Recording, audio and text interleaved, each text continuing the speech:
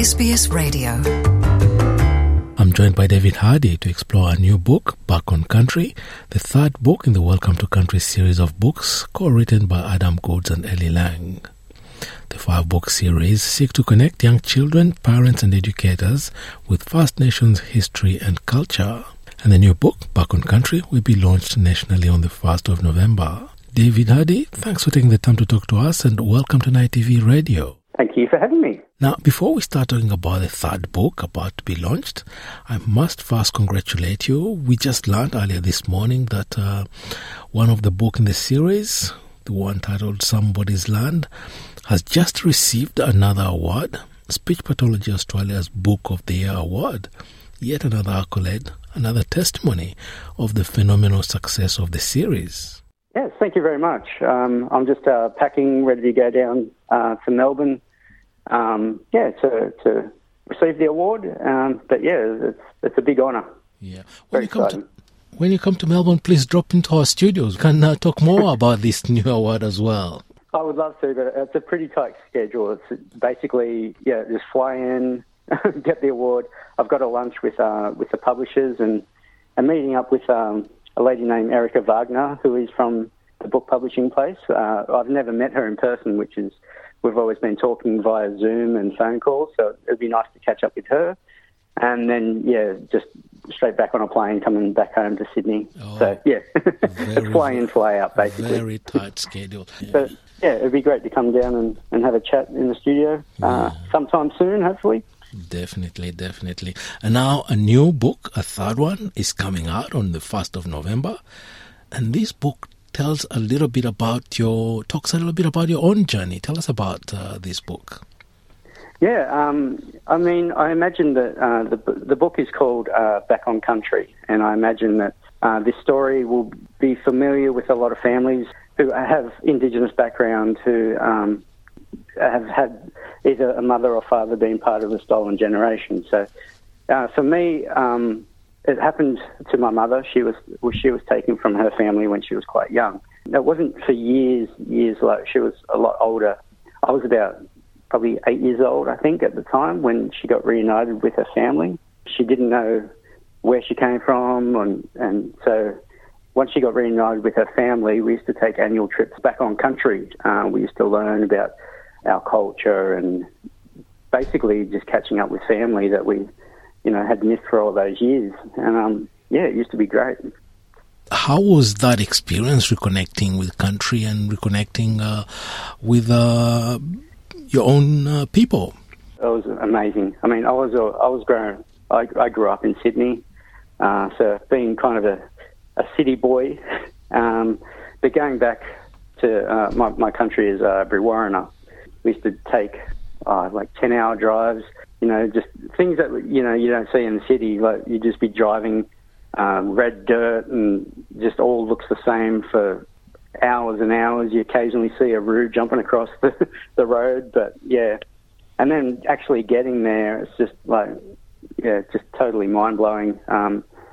I used to have relatives like my uncle Bill used to take me in his ute, take me down to the fish traps and the fish traps. I don't know if you've heard of them, but they used to the Aboriginal people used to build these kind of like sandbars. When it was high tide, all the fish used to swim in, and then when the tide went out, all the fish would get trapped in there. So it's kind of like easy pickings, easy way to get food. So all that stuff used to blow my mind, and it was always great to catch up with all my cousins. There was quite a few of them, so we used to cause a bit of trouble, but have some fun at the same time. A bit of trouble as an 8-year-old. I guess you started going there when you were only 8. No, I don't mean trouble, but I had growing up in the city, I would always have to say, "Oh, Mum, I'm going here, going there."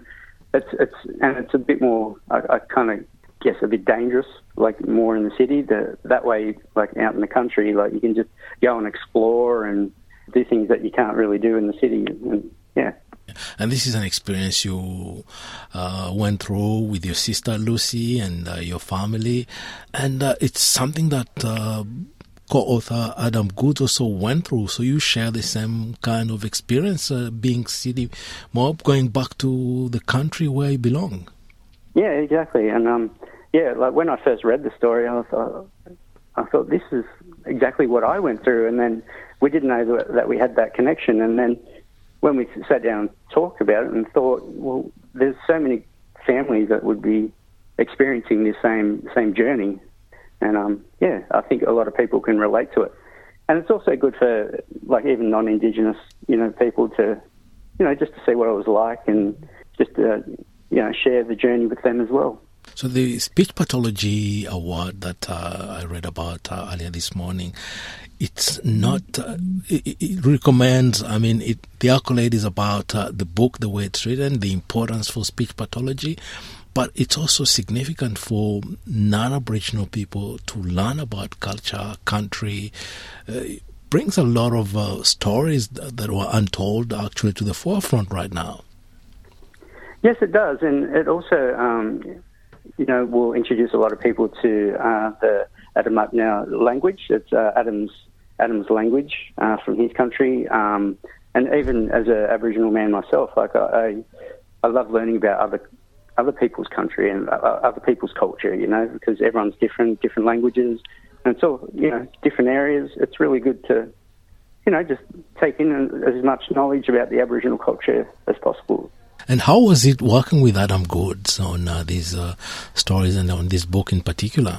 Oh, yeah, it's great. And Ellie as well. Like it's I think we make a pretty good team, always bouncing ideas off each other, and it's really creative as we go along. And I also work with Erica Wagner, who I mentioned also, who deals with Adam a lot, and he gathers as much research and information that we need, which really helps me with my illustration. You're a Barkinji man yourself. Are there any Barkinji words in the book? Because the book is peppered with... No, it's no Barkinji words in the book, but in the illustrations on Back on Country, it reminds me of my trips back to Brewarrina. There's a scene there where there's a house and there's like tents out in the backyard. So I got that from where we used to stay at my Auntie Viv and Uncle Bill's place. And that's where we all used to meet and stay for our annual trips back. And all the grown-ups and parents used to live sleep in the house, and all the kids used to sleep out the backyard in the tents. So that gave me inspiration, my experience, to the illustrations in this book. The illustrations in these books are really, really beautiful. I like them very much. They all exude happiness and a sense of wellness, with all the people looking like they are really having a good time.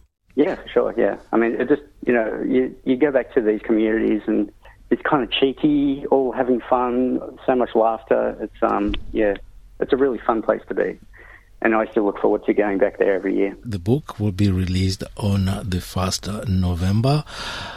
Coming at the heels of a phenomenal success for the first two books, which have been sold nationally, with thousands and thousands of copies being sold, and many accolades, including the latest one that we heard about this morning. Now, before I let you go, David, anything you'd like to add? Maybe a closing word? I think this series of books are really for everyone. It lets people in to know a little bit of about our Aboriginal cultures. They're fun books. I think the kids will get a real blast out of learning new languages, even the grown-ups as well, learning about new language and new sounds of a language that you don't use in the English vocab. It's a great little journey on each book. David Hardy, it's been a great pleasure talking to you, and thank you very much for taking the time to talk to us this morning. Yeah, thank you so much for having me. Want to hear more stories like this? Listen on Apple Podcasts, Google Podcasts, Spotify, or wherever you get your podcasts from.